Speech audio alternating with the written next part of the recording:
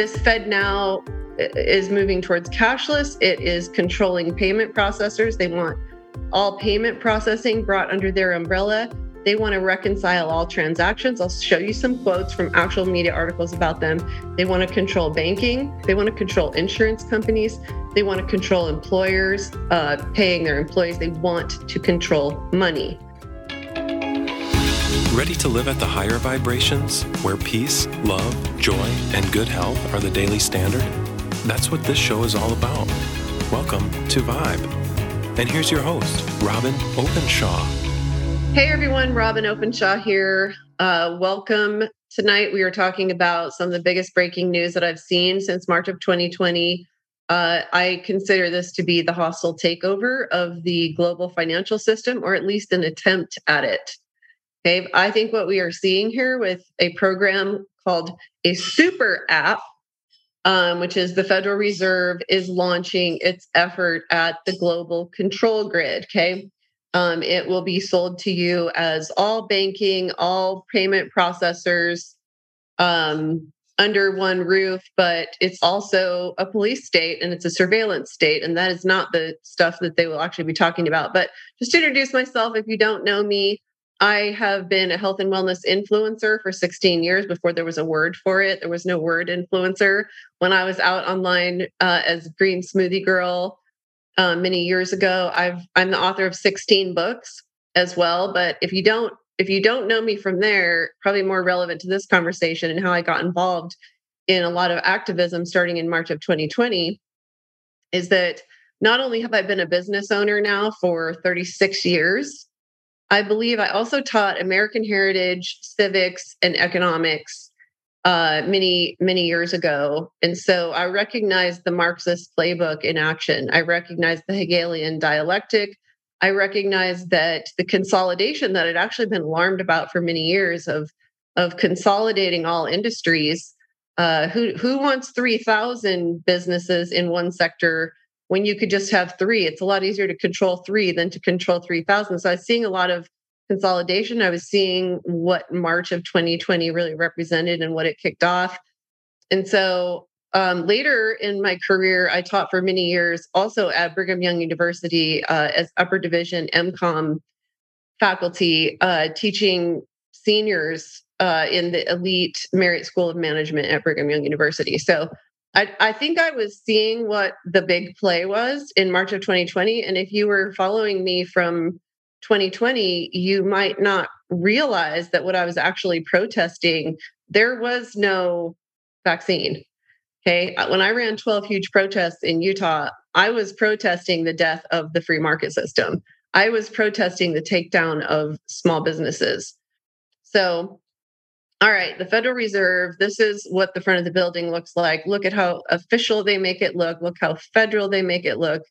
Not an accident, but I believe that this is their big play. And I'm going to show you the weaknesses of this play. I'm going to give you some hope at the end. I'm going to tell you how we prepare ourselves, what it is that our role could be in standing up to this. This is what a lot of you are probably here for, is that you've been suspecting something like this because of all the evidence that you've seen for the last 2.5 years. You know, it's been interesting to watch after teaching Marxism and collectivism and socialism, which is usually a stepping stone to communism, where it goes from the state dictating all the terms of commerce to the state actually owning all the terms of commerce. It's been really interesting the last several years and pretty troubling to see them rebrand it, to take Marxism and get away from that because it has such a bad name, because over 80 countries in the world have fallen into collectivism and it's never gone well, right? It's gone well for the 1% of 1% who eat rich foods and the world is their playground and have access to travel and they're very, very wealthy and they rule nations. It goes well for 1% of 1%, but it does not go well for the middle class. It does not go well for the upper middle class. They must be destroyed in Marxism. And we are seeing the middle class and the upper middle class under assault in what looks to me an awful lot like the Marxist playbook, but they sell it to you with some beautiful words, some lovely sounding words we can all get behind. They love to talk about equity and inclusion. There is no equity or inclusion in socialism or communism unless you're one of the 1% of 1%. So this Fed Now program that has been announced. They're calling it a super app. And part of it is, and I'll even show you some screenshots of some of the media stories that are coming out about it, is that part of it is eliminating cash. Okay, we already know that executive order that Biden signed on March 9th of this year, very quietly, nobody knew anything about it. I only first heard about it maybe a month ago, calls for the end of cash in December of this year, in December of 2020, they want to eliminate cash. This Fed now is moving towards cashless. It is controlling payment processors. They want all payment processing brought under their umbrella. They want to reconcile all transactions. I'll show you some quotes from actual media articles about them. They want to control banking. They want to control insurance companies. They want to control employers paying their employees. They want to control money. Now, I've put a screenshot up here that this is the actual FedNow website, and it is no joke. There are 84 different documents and videos that you can watch on there, and I've spent a great deal of time on this website in the last week where it has finally been revealed. But they've actually been working on it probably for a few years, because they sort of started alpha testing it 18 months ago. But now they are actually coming out with it and talking to the world about it. It looks to me like from now until what they want to be their full launch, somewhere between 9 months and 12 months from now, they look to me like they're mostly recruiting institutions. So the Federal Reserve, I'm not going to do that's like a whole other class, right? But to boil it down to its cliff notes, the Federal Reserve was organized by some banksters, I call them, and some billionaires from around the world. They were not Americans. And they came together and they went away to a little place called Jekyll Island. And they even went by aliases. They made sure nobody was following them. This was very secretive. It was a very momentous time in history. What is that, 109 years ago? We had an American president who tried to stand up to the Federal Reserve, because under American law, what the Federal Reserve did is illegal.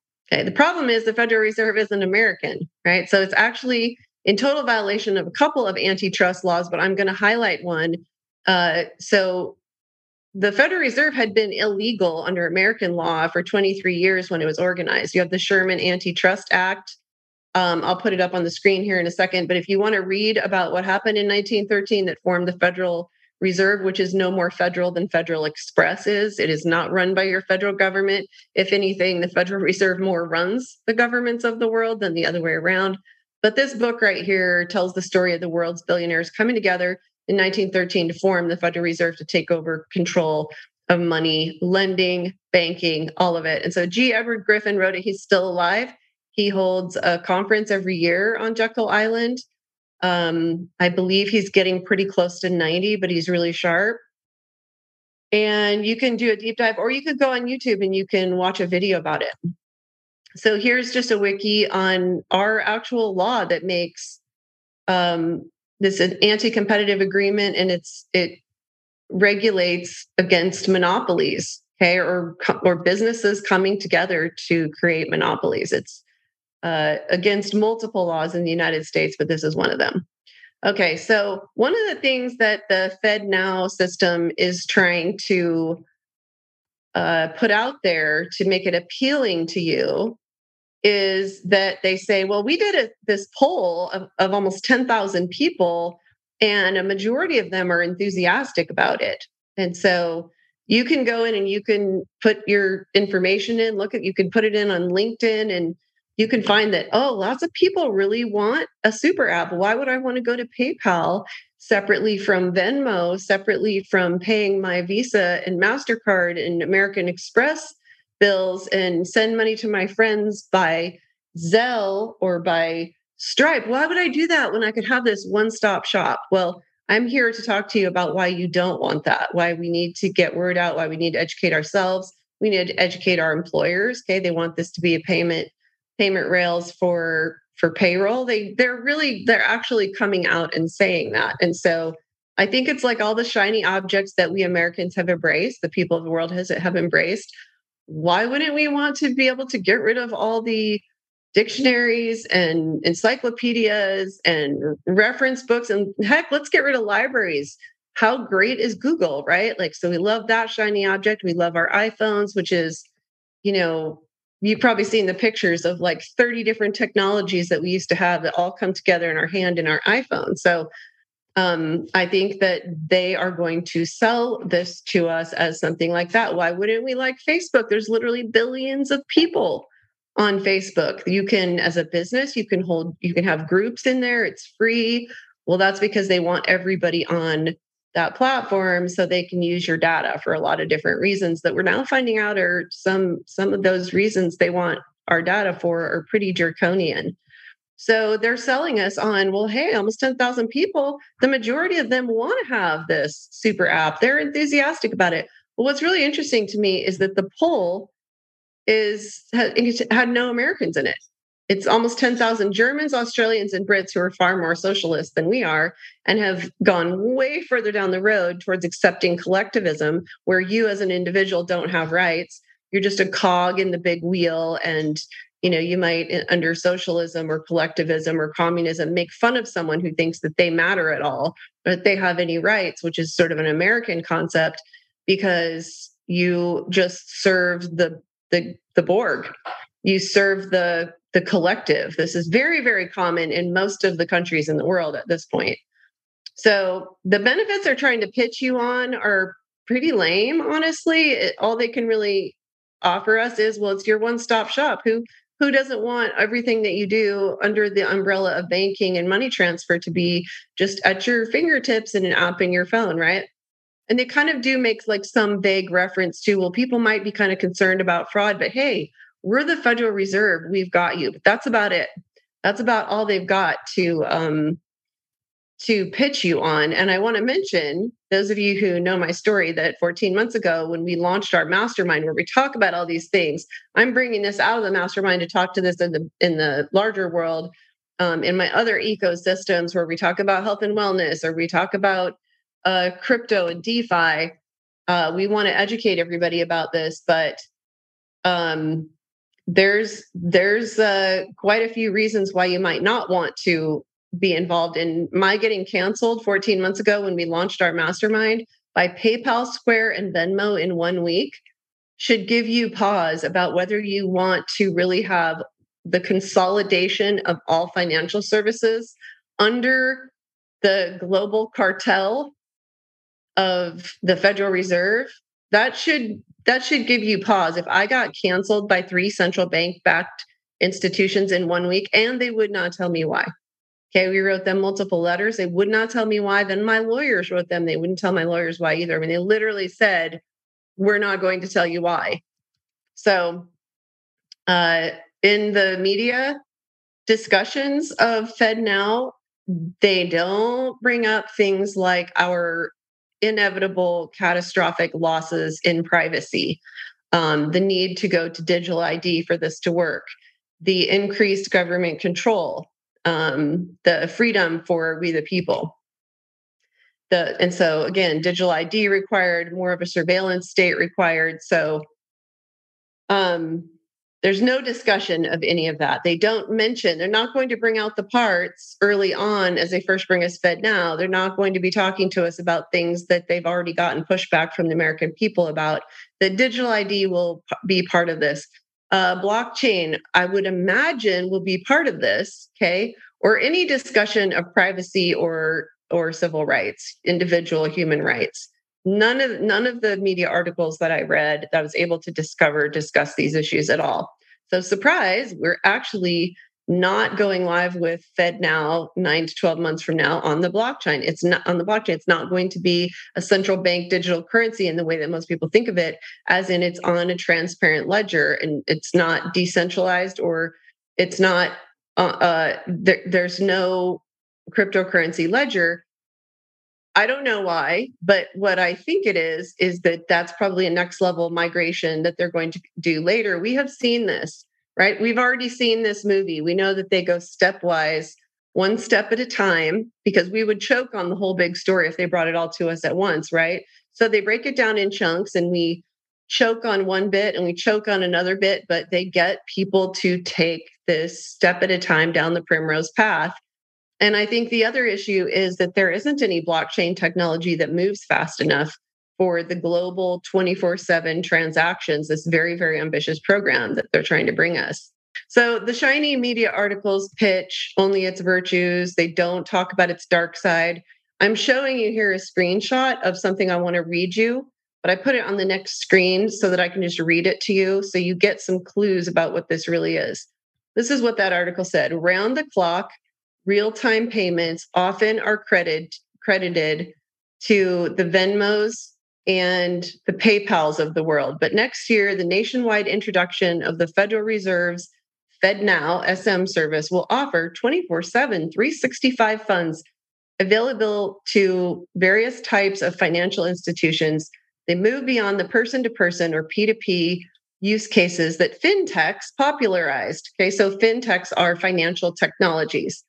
The FedNow service will broaden access to instant payment features use cases by clearing and settling payments between financial institutions around the clock every day in a Federal Reserve Bank master account. Okay, so all these different financial institutions, you got 24/7 access. You can do transactions all around the clock, but it's all in a Federal Reserve Bank master account. This appears to me to be the Federal Reserve trying to get back whatever control that they've lost, because they've had a lot of pushback from people all over the world in the past 2.5 years, have they not? This always has instant payments functionality. It also reduces interbank credit risk and liquidity for participant institutions, increasing the appeal of a current and new use case. All right. I don't know if this is where they talk about that you can get your paycheck through FedNow. I think that's really disturbing. So, all thanks to the Federal Reserve, which is clearly not federal, it's clearly global. And you might say, well, how do you know it's global, Robin? Like the Federal Reserve, like that operates in America and there are other central banks. And I would agree with you, but I want to share with you that there are three pieces of evidence that I see that point to the goals or the ambitions of the Federal Reserve's big power grab here being global is, first of all, the Bank of International Settlements is listed as being involved. And that is the central bank of all central banks. It is the global central bank. Some people believe that it is actually the most powerful entity on planet Earth. And there are many entities that are far more powerful than, for instance, the US government. They're somewhere in the middle, we the people being down here at the bottom. But the Bank of International Settlements is always at the top of that pyramid. So, my second piece of evidence that I've noticed is that one of their 120 providers, I haven't gone through all of them, is a European bank. And then again, I mentioned that the poll that they're trying to pitch us on how, hey guys, everybody else wants this, so you should too, because they know that Americans fall for that. People fall for that, right? They show us a poll of almost 10,000 people who want it. Well, they were all from Australia, the UK, and Germany. So the use cases they actually mentioned as early use cases that they plan to do very quickly with FedNow, the FedNow rails, are that employers will use it to give you your paycheck. Now, I'm going to get really, really clear about why I think that this is troubling in a minute. But number two, they mentioned that it's where you'll get your insurance payout. So, right now, what they are doing is they seem to be trying to bring the insurance companies in to this whole thing. I doubt that the insurance companies and the banks and the payment processors realize how much power they're going to give up when they come under the thumb of the Federal Reserve. I would imagine that they are all very concerned about it. And that's why after a year and a half of work, these guys only have 120 participating organizations. That's not very many, really. So my guess is that they're getting a lot of resistance. And so we should all be cheering for that, right? But they literally mentioned that this is where you get your insurance payout. So if they've been developing this for 18 months, why are there only 120 financial institutions? And the one that they're always pitching, the one they keep talking about in the press release and on their website and in the media is Square. Why are they only talking about Square? How come PayPal hasn't signed up? in a year and a half? How come Venmo hasn't signed up? How come Zelle hasn't signed up? I don't know all of them, but those are just a few off the top of my head. In fact, PayPal owns Square. So I kind of have this uh, guess in the back of my mind that Square is either being offered up by PayPal as, hey, Square's in trouble. Square's really not doing well. I mean, sick companies are a lot more likely to be willing to give up their rights, to be willing to do a lot more things than healthy companies are, right? But so I definitely wonder if there's a war going on behind the scenes and there's some competition and there's a lot of pushback from a lot of different places on this whole FedNow thing. So I don't want you guys to get the idea, that you should just be resigned to this and then we just have to accept our fate and here comes the shackles, right? I think it's going to take a while. I think they're going to get pushback, not just from you and me, but from a lot of these institutions, because you know what? These guys are competitors of each other. Visa is a competitor of MasterCard. PayPal is a competitor of Zelle. I'm trying to think of the ones I haven't been canceled by because, I became very keenly aware of the fact that PayPal owns Square when both of them canceled me on the same day. They should be competitors, but when competitors are buying up, all the big sharks are swallowing up all the minnows and all the medium-sized fish. There's only 3 sharks left at the end, right? So this is just showing you a screenshot of some of the 85 different videos and documents on this FedNow website. And I'm going to send you guys an email when you've opted in for this briefing that I'm doing here. I'm going to send you a list of all the media sources that I looked at. I'm going to send you their website so that you can look at it for yourself. You shouldn't take my word for any of this. This is just my research, and I'm making some inferences from my research. So again, remember that some of these people they're trying to bring on, see how they're trumpeting that Square is a participant, but they're really like the only big company that they're talking about. So it looks to me like they're trying to make another monopoly, and it's not even the actual US federal government doing it. And let's face it, most Americans don't even know that. They don't even know the Federal Reserve isn't actually federal. So, if you're doing like a big event and you're trying to get a lot of people to come, you try to get that one big name, because if you can get that one big name, all the other big names come because they're like, oh, if you have Gary Vaynerchuk, then, oh, I want to speak because he's speaking. So there kind of seems to be doing that with Square here. So how will they accomplish this massive effort? Like I said, it looks right now like their focus is on bringing institutions in, and next year they're going to be pitching you and me really hard. It'll be us that they recruit. Right now you can sign up, you can be a beta tester. Okay, so what are they offering? The institutions who join, from what I can tell, they don't have much to offer in terms of carrots. So they talk about showcasing. So that right now they're really showcasing Square, right? So I'm sure they're pitching these companies as it being free advertising for them. Okay, so Square just got in the media all over the place.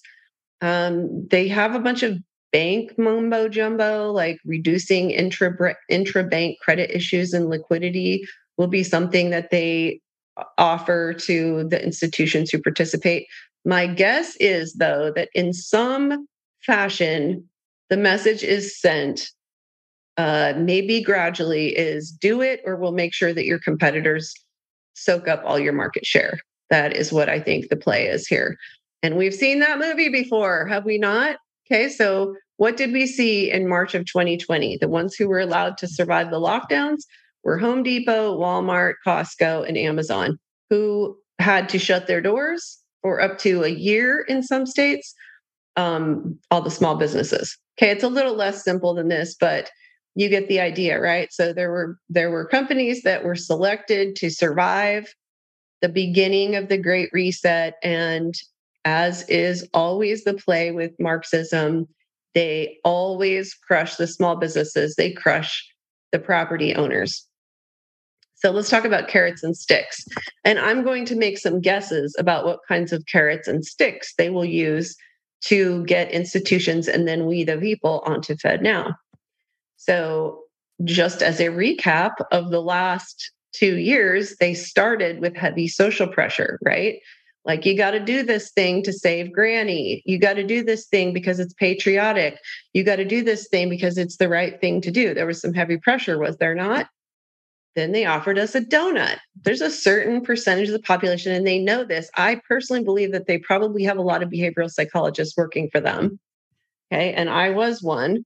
So I know that it all works on rewards and punishments. People do more of what they're rewarded for, whether it's, oh, I get praised on social media for being that good person who got, everybody talks about which brand they got. And did I get one? Did I get two? When am I going in for my booster? Did I get four? I'm a really good person if I got four, right? So there's that sort of social reward, that carrot. But if we have to, we'll give you some donuts and some beer, right? Then it was $100 gift certificate. And then one of the bigger ones that I saw is that they were actually offering Delta pilots $2,000.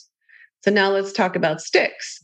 Remember that at first it was like, well, all the cruises, because that one cruise line that sat out there and several people, so there's all these seniors on the cruise and, they were detained and a few of them died. You got to get it to go on a cruise.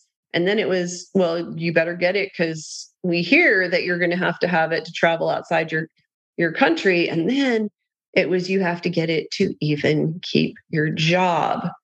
Could you have imagined back in the beginning, would you have even believed me if I told you that you're going to be forced to get it, even though the death rate from COVID was some tiny, tiny, tiny fraction of what they told us in the beginning? It just kept going down, down, down, down, down. And that's just pandemic math, right? All the people that they didn't even know got it. They all survived, obviously. And so the percentage of people who actually die of it goes down, down, down, down. But it takes a few years for people to figure that out. So in the beginning, when there's all this hype, and remember being told that like 10% might die before it actually hit the American continent, would you have even believed me if I told you that you would be told you get these jabs or you lose your job, even as a doctor, with doctors being in desperate short supply? So the Hegelian dialectic, if you haven't heard of it, it's a very old concept. And that is, they create the problem, we react, then they bring us the solution.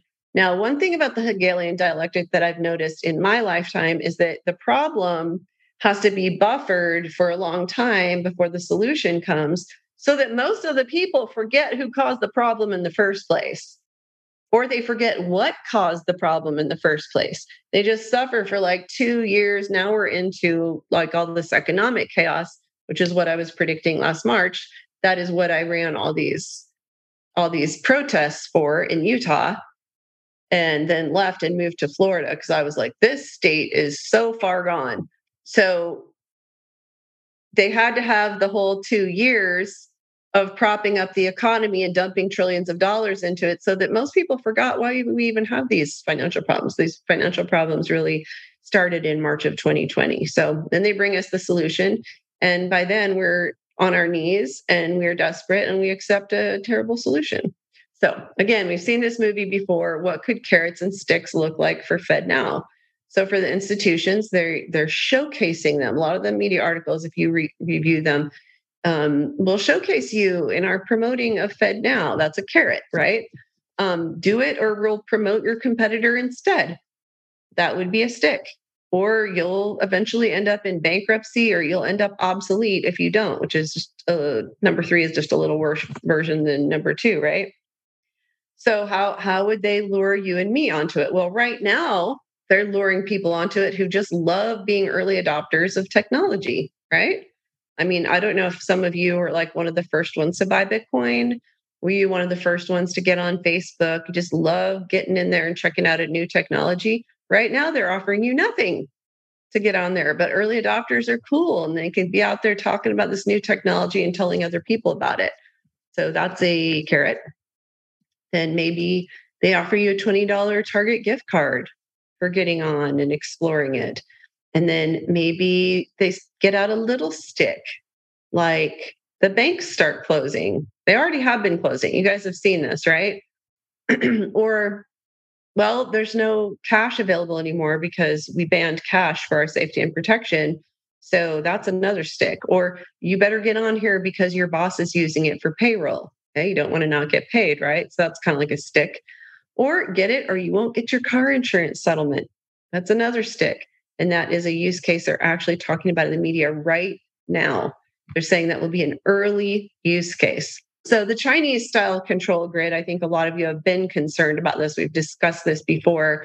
When you control the money, you control the people, and you no longer need enforcement. Okay. And that's always the big bottleneck when you're trying to control a huge population. Like China has to control 4 times more people than the United States does, or they think they have to control 1.3 billion people, right? So when you can use technology to control people, then you get rid of this huge need for manpower to control. So now this is going to get a little bit dark, but I think that more of you will resonate with this or understand it than you would have if I would have told you this 2.5 years ago. 2.5 years ago, everybody's calling me a conspiracy theorist for stuff like this, but every single one of these is something that they're already talking about doing. Klaus Schwab, World Economic Forum, who has mentored and installed leaders all over the Western world, talks about these exact things, and or China already does them. Okay, so this isn't conspiracy theory. This is stuff that is already happening in other parts of the world. So they might tell you that your money gets turned off, your access to the super app gets turned off if you go set more than 7 miles past your house for any reason. Okay. Or you don't have access to your money if you don't drive an electric vehicle, if you have a gas vehicle, or you can't access highways without showing your vaccine passport, that how many vaccines you got, and getting them on time allows you to use the super app or not. Your bank account becomes inaccessible if you miss a rent payment to BlackRock. You're probably aware that BlackRock's been buying up a lot of real estate in the United States. Maybe you have to go open the business, but you can't if you didn't get a vaccination by a certain deadline. You might lose 30 social credit score points, and then your friends and family are mad at you because your credit score hurts theirs if they're friends with you on social media. Okay, these are things that already exist and already happen in the world. They use all the carrots and all the sticks in China. So I guess you have to ask yourself, do you want to be forced into a financial monopoly where you can't get your paycheck without it? Do you want to be forced into a financial monopoly where you can't get your car insurance settlement without it? Do you want a cashless society where you can't give your kid $100 as a gift or pay the neighbor kid to mow the lawn and all the things that are great about being able to transact cash and not have it all be under the umbrella of Big Brother? So there's a guy named Nick Stanescu, and he's an executive of the Federal Reserve, and he actually admits towards movement to a cashless economy. I'll read it to you. Ultimately, the FedNow service will serve as a platform for financial institutions, processors, and fintechs, that's financial technology companies, to develop innovative new services. Stanescu expects to see some natural migration of payments between the ACH and the wire and FedNow rails over time. Quote, we're also very likely to see a new type of payments as we keep moving away from cash. I'm the one who bolded that. As we keep moving away from cash, he said, which may expand overall payments volumes. Early feedback indicates payroll may be an early adoption use case, as pay-on-demand models place less demand on batch processes. So they've already said it, you guys, that they want to get employers making payroll through this so they can force employees very easily onto this system. So Coach Justin and I, we have a mastermind, and on Wednesday night, I present, or one of them present, or two of us do it together on a lot of different topics that are of interest to you guys, but you're busy doing what you do for a living. And so we do the research and we present it. And Coach Justin and I have a theory that the Fed wants the banks to die as much as most of us do, except they kind of have different reasons. They want the banks to die so that they are a monopoly and they control all money and all banking and all the people. We want them to die because we're sick of the tyranny. I mean, I don't know if you guys actually read the contract you signed with a bank when you sign up for a bank account, but you don't own any money in the bank. They have an IOU. You have an IOU, And the bank can leave and go on a bank holiday for 2 months while the dollar crashes and goes to be worth half of what it was before they went on a bank holiday. It happened all over the world. And Americans think that it can't happen to them. And I'm not saying that's going to happen tomorrow. And I have money in the bank too. And it's hard to figure out what to do. And like, what are you going to do? Just buy a bunch of gold and bury it in your backyard? Of course not. Like, we all have to use banking. We're already basically on a CBDC. We do most of our transacting digitally, do we not? So, anyways, it was Justin who told me that first, that he thinks that the Fed wants the banks to die. And if you think about it, they already are, they have been dying. I mean, it was March, maybe April of 2020, when my bank, well, my first bank, the one I do my business banking through, March of 2020, they went to 10 a.m. to 4 p.m. So they had even shorter bankers hours, and you had appointment only personal banking. We've seen a lot of branches closing. I bet a lot of you have seen branches close. And this year, I read in May that 42% of financial institutions had layoffs by May of this year. And that's just this year. That's not including 2020 and 2021. So is there hope? That was all really depressing, I know, but I think there is. And I'm going to tell you why. There's this article from American Banker, and I actually don't think that this person knows much of what they're talking about. I think this is kind of a lightweight article here.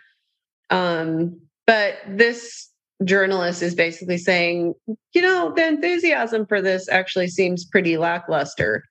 And he actually quotes the Fed vice chair, Lael Brainerd, saying, well, how fast the Fed now rolls out is really going to depend on whether we can get people to do it. Right. So, and he also talks about, so some reasons why I have some hope is that institutions do not seem too excited about it. The Fed doesn't really have very many carrots to offer the institutions, okay, besides the showcasing, which seems to be a glitzy word for free advertising. And this article says that apparently there's a competitor, and I had to look it up, the clearinghouse's RTP network. And what I learned about that is that they control 61% of, what do they call it? I wrote it down. Basically, savings accounts that pay interest. And it includes, so they control about 61% of it. So they have a competitor, and probably these competitors don't really want to see the Federal Reserve become an even more monopoly than it already is. Another thing, and I don't like this, I don't like anybody developing a CBDC, but there's over 100 different countries in the world who are trying to develop a central bank digital currency. So, and that would, most likely be the goal, at least, is to have it on the blockchain where it's this immutable ledger and it's sort of fraud proof.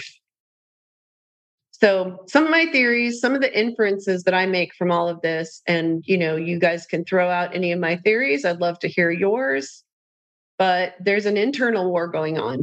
I think that the Fed is taking advantage of how troubled and even desperate our financial institutions are. But they might be wounded, but they're not dead. And I would imagine that these financial institutions are pushing back. I would imagine that these companies see the risks of being forced under the Fed umbrella and forced onto their payment clearing rails, just like you and I are here together because we see the risks. And so an institution's risks are actually quite similar to ours.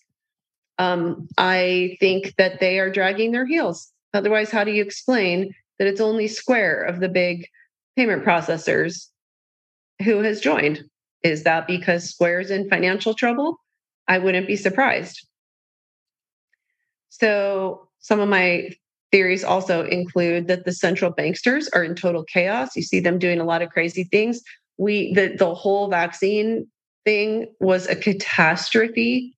It continues to roll out as catastrophes. There are lawsuits flying everywhere, all over the world. Everybody's pointing fingers at each other because the thing didn't prevent anything.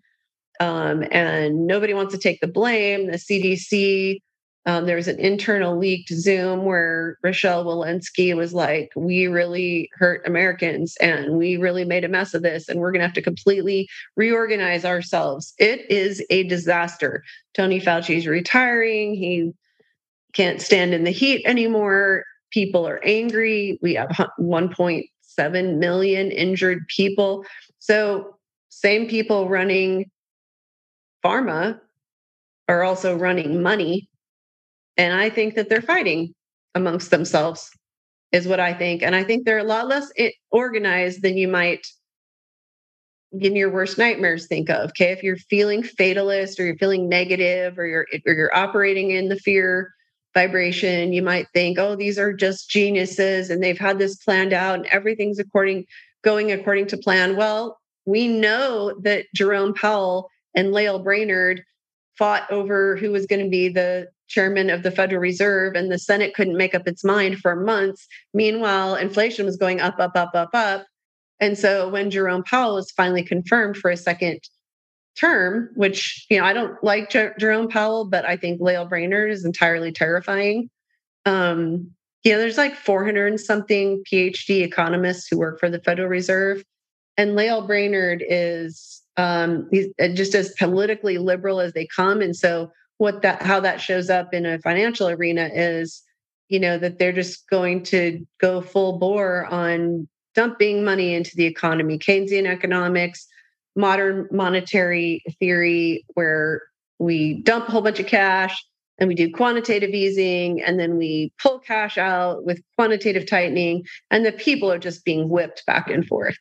So we know that there was a big power struggle over the Federal Reserve and who was going to run things, with a more conservative one or the more liberal one. It's honestly the only sort of conservative leaning person that I've seen the Biden administration tolerate, let alone hire or promote or extend a second term to. So there's been quite a power struggle there. So their modern monetary theory chickens, I believe, have come home to roost.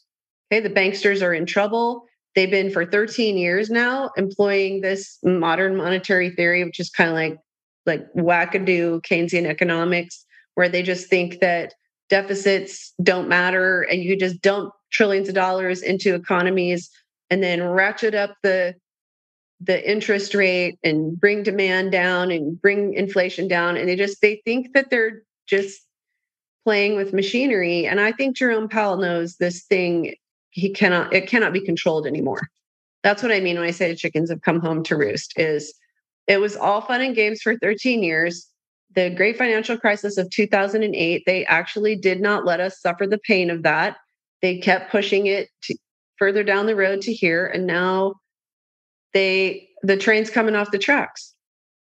And I don't think they have this grand plan. I don't think this is working well for them anymore. And so they really need us to drink their Kool-Aid, or else their whole plan doesn't work.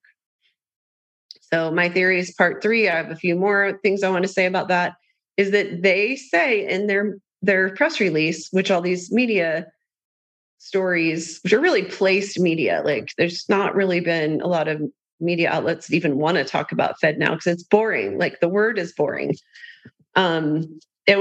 They admit that they were going to launch it in 2024 and they've moved it up a year. So they say they're going to launch it next year. Whether they do or not, I don't know. But you've got to ask yourself why they were planning on launching it in 2024, because they know it's a lot of work, right? But now they are just pedal to the metal. Let's get it out there. Done is better than perfect. Let's get it out there in 2023. Why? Well, my opinion is because the economic chaos is rolling out faster than they anticipated, and they have to take advantage of it. As Winston Churchill said, never let a good crisis go to waste, right? And I think they're doing it because Americans have pushed back and are furious about the destruction of our small businesses, the increasing loss of privacy, the losses of freedom, the increased surveillance, and the horrible fiscal policy that has caused a lot of suffering in the economy. And we can all see that it just gets worse from here. Higher taxes. Now we've got a bill that they want to send 87,000 new employees of the IRS out to persecute middle-class Americans. So I think that's why they moved it up to 2023. We will see if they actually accomplish that.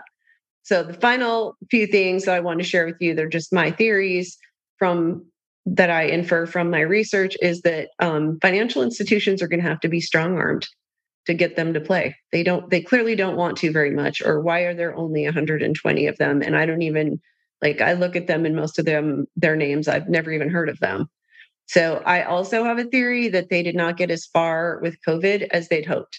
I think that they wanted to have us on digital passports by now and vaccine passports.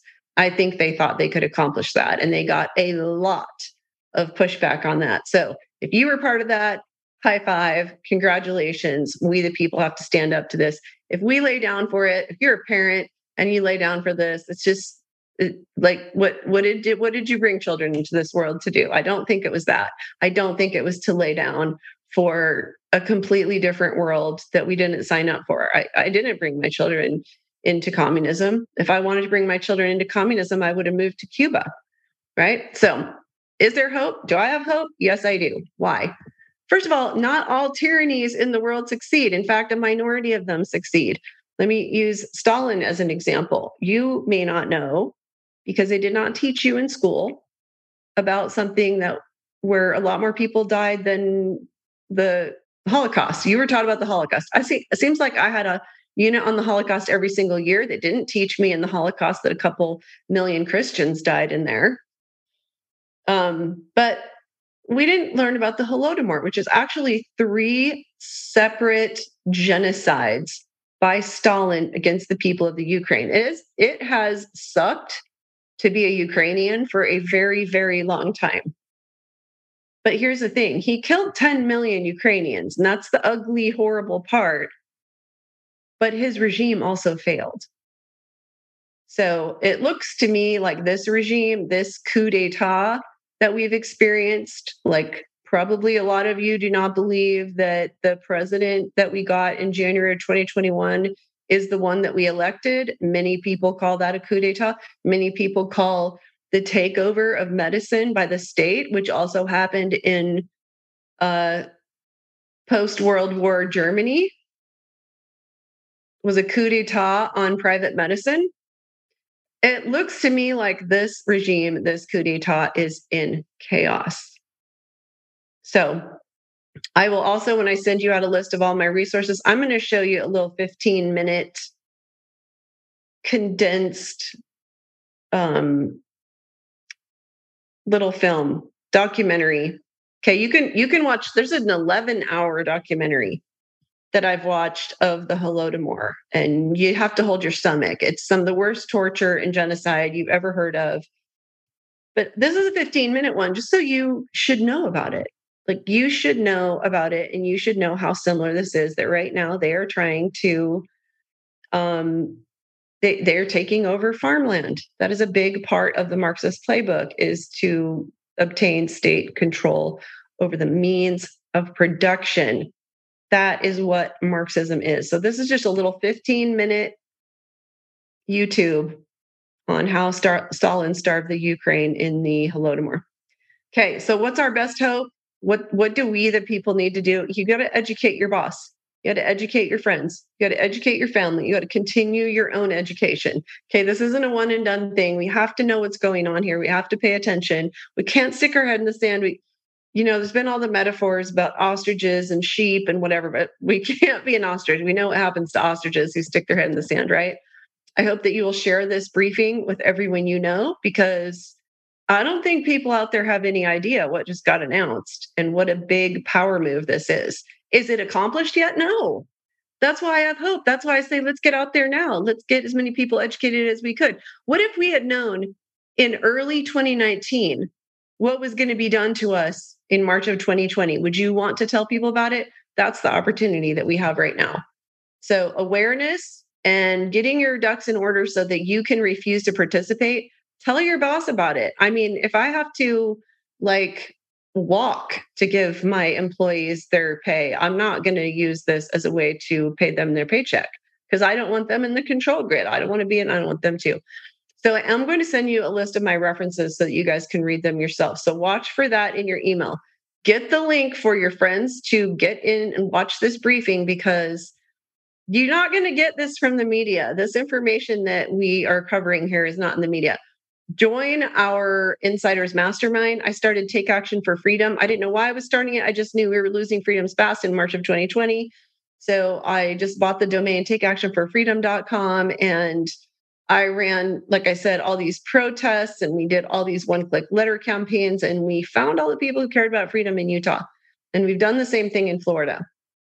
But since I founded the mastermind in July of 2021, just because I was doing so much research, and people were always like wanting to get on the phone with me and learn what I had studied, because I'd put a couple thousand hours in.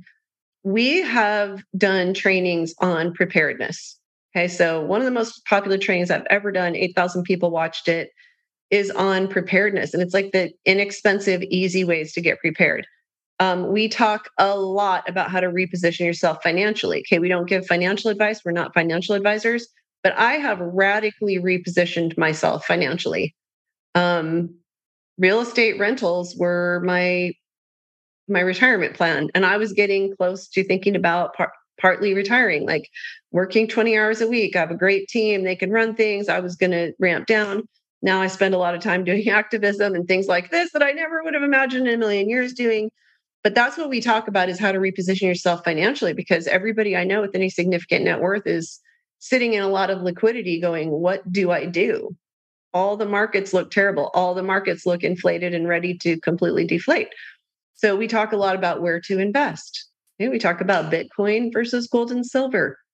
We talk about real estate. We talk about the markets. We talk about how the big players manipulate the markets. These are not things you learn in the media.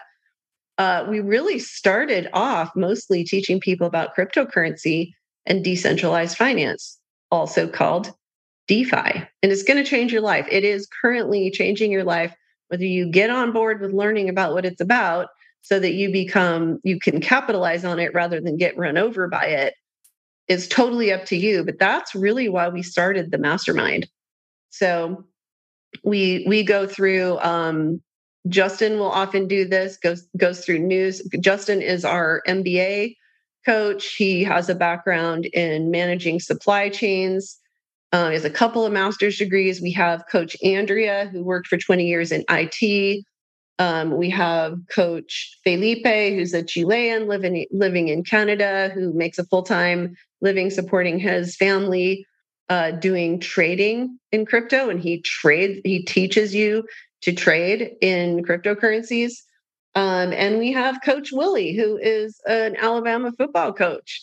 And he's just a really good teacher too. That's what he does full time, and he does it part time for us. And some of these guys make a full time living. When you hear these labor markets have really low unemployment, but also lots of people not participating in the labor market, one of my theories is that there's a bunch of them who are finding ways like that to make a living, training people in how the world is changing. We're doing it. This isn't something I planned on doing. This isn't what I went and got 3 degrees to do. They certainly do help, but this isn't what I plan to do with my career. So I don't think these guys all planned on being crypto traders. And now we are going to keep a very close eye on FedNow, and we are going to do at least monthly updates on what we see happening with it. Now you have my theories, you have my research. I'm going to send you an email with my actual sources so you can do your own research. Don't take my word for it. But if you would like to join our mastermind, you can get a free month right now. We're offering a free month in our mastermind. You can go to takeactionforfreedom.com/mastermind. But we are tracking all these issues and giving you the Reader's Digest every week. On Wednesday night at 8 p.m. Eastern, we get on and we answer your questions. So we can keep you up to speed on what the media isn't going to tell you. And so just plan on you giving us an hour every Wednesday night at 8 p.m., right? That gives you some structure. When you join the mastermind, we will put you into 9 trainings, and you can get up to speed and you can learn what this jargon is. If you're like, oh, people keep talking about crypto and decentralized finance, I'll tell you what, I don't care how low Bitcoin goes. I'm not selling mine. And I really can't cover all that right now. I just think that everybody should understand what exactly these top cryptocurrencies are. One of the reasons why I started the mastermind is that I'm almost more worried about people who get into all these altcoins. There's 20,000 of them. There's not room for 20,000 uh, cryptocurrencies. We don't need that many. It's just like the dot-com bubble. So I care just as much about protecting people from buying into some scammy coin that somebody invented in their basement and will never get out of the starting blocks. I'm just as concerned about you guys not jumping into the crypto market knowing nothing about it, because you got to know what you don't know in the crypto world. And we don't like to complicate it. We like to decomplicate it and teach so that you can understand. So I hope that I've done that here. I hope that you have learned something here. I tried to take some fairly complex subjects and make them understandable for a layperson who doesn't live in the world of markets and finance and how the world is radically changing right now. So I hope this has been useful to you, and I hope to see you in the mastermind on Wednesday night, every Wednesday at 8 p.m. Eastern. Hope to see you there. Take care, everyone.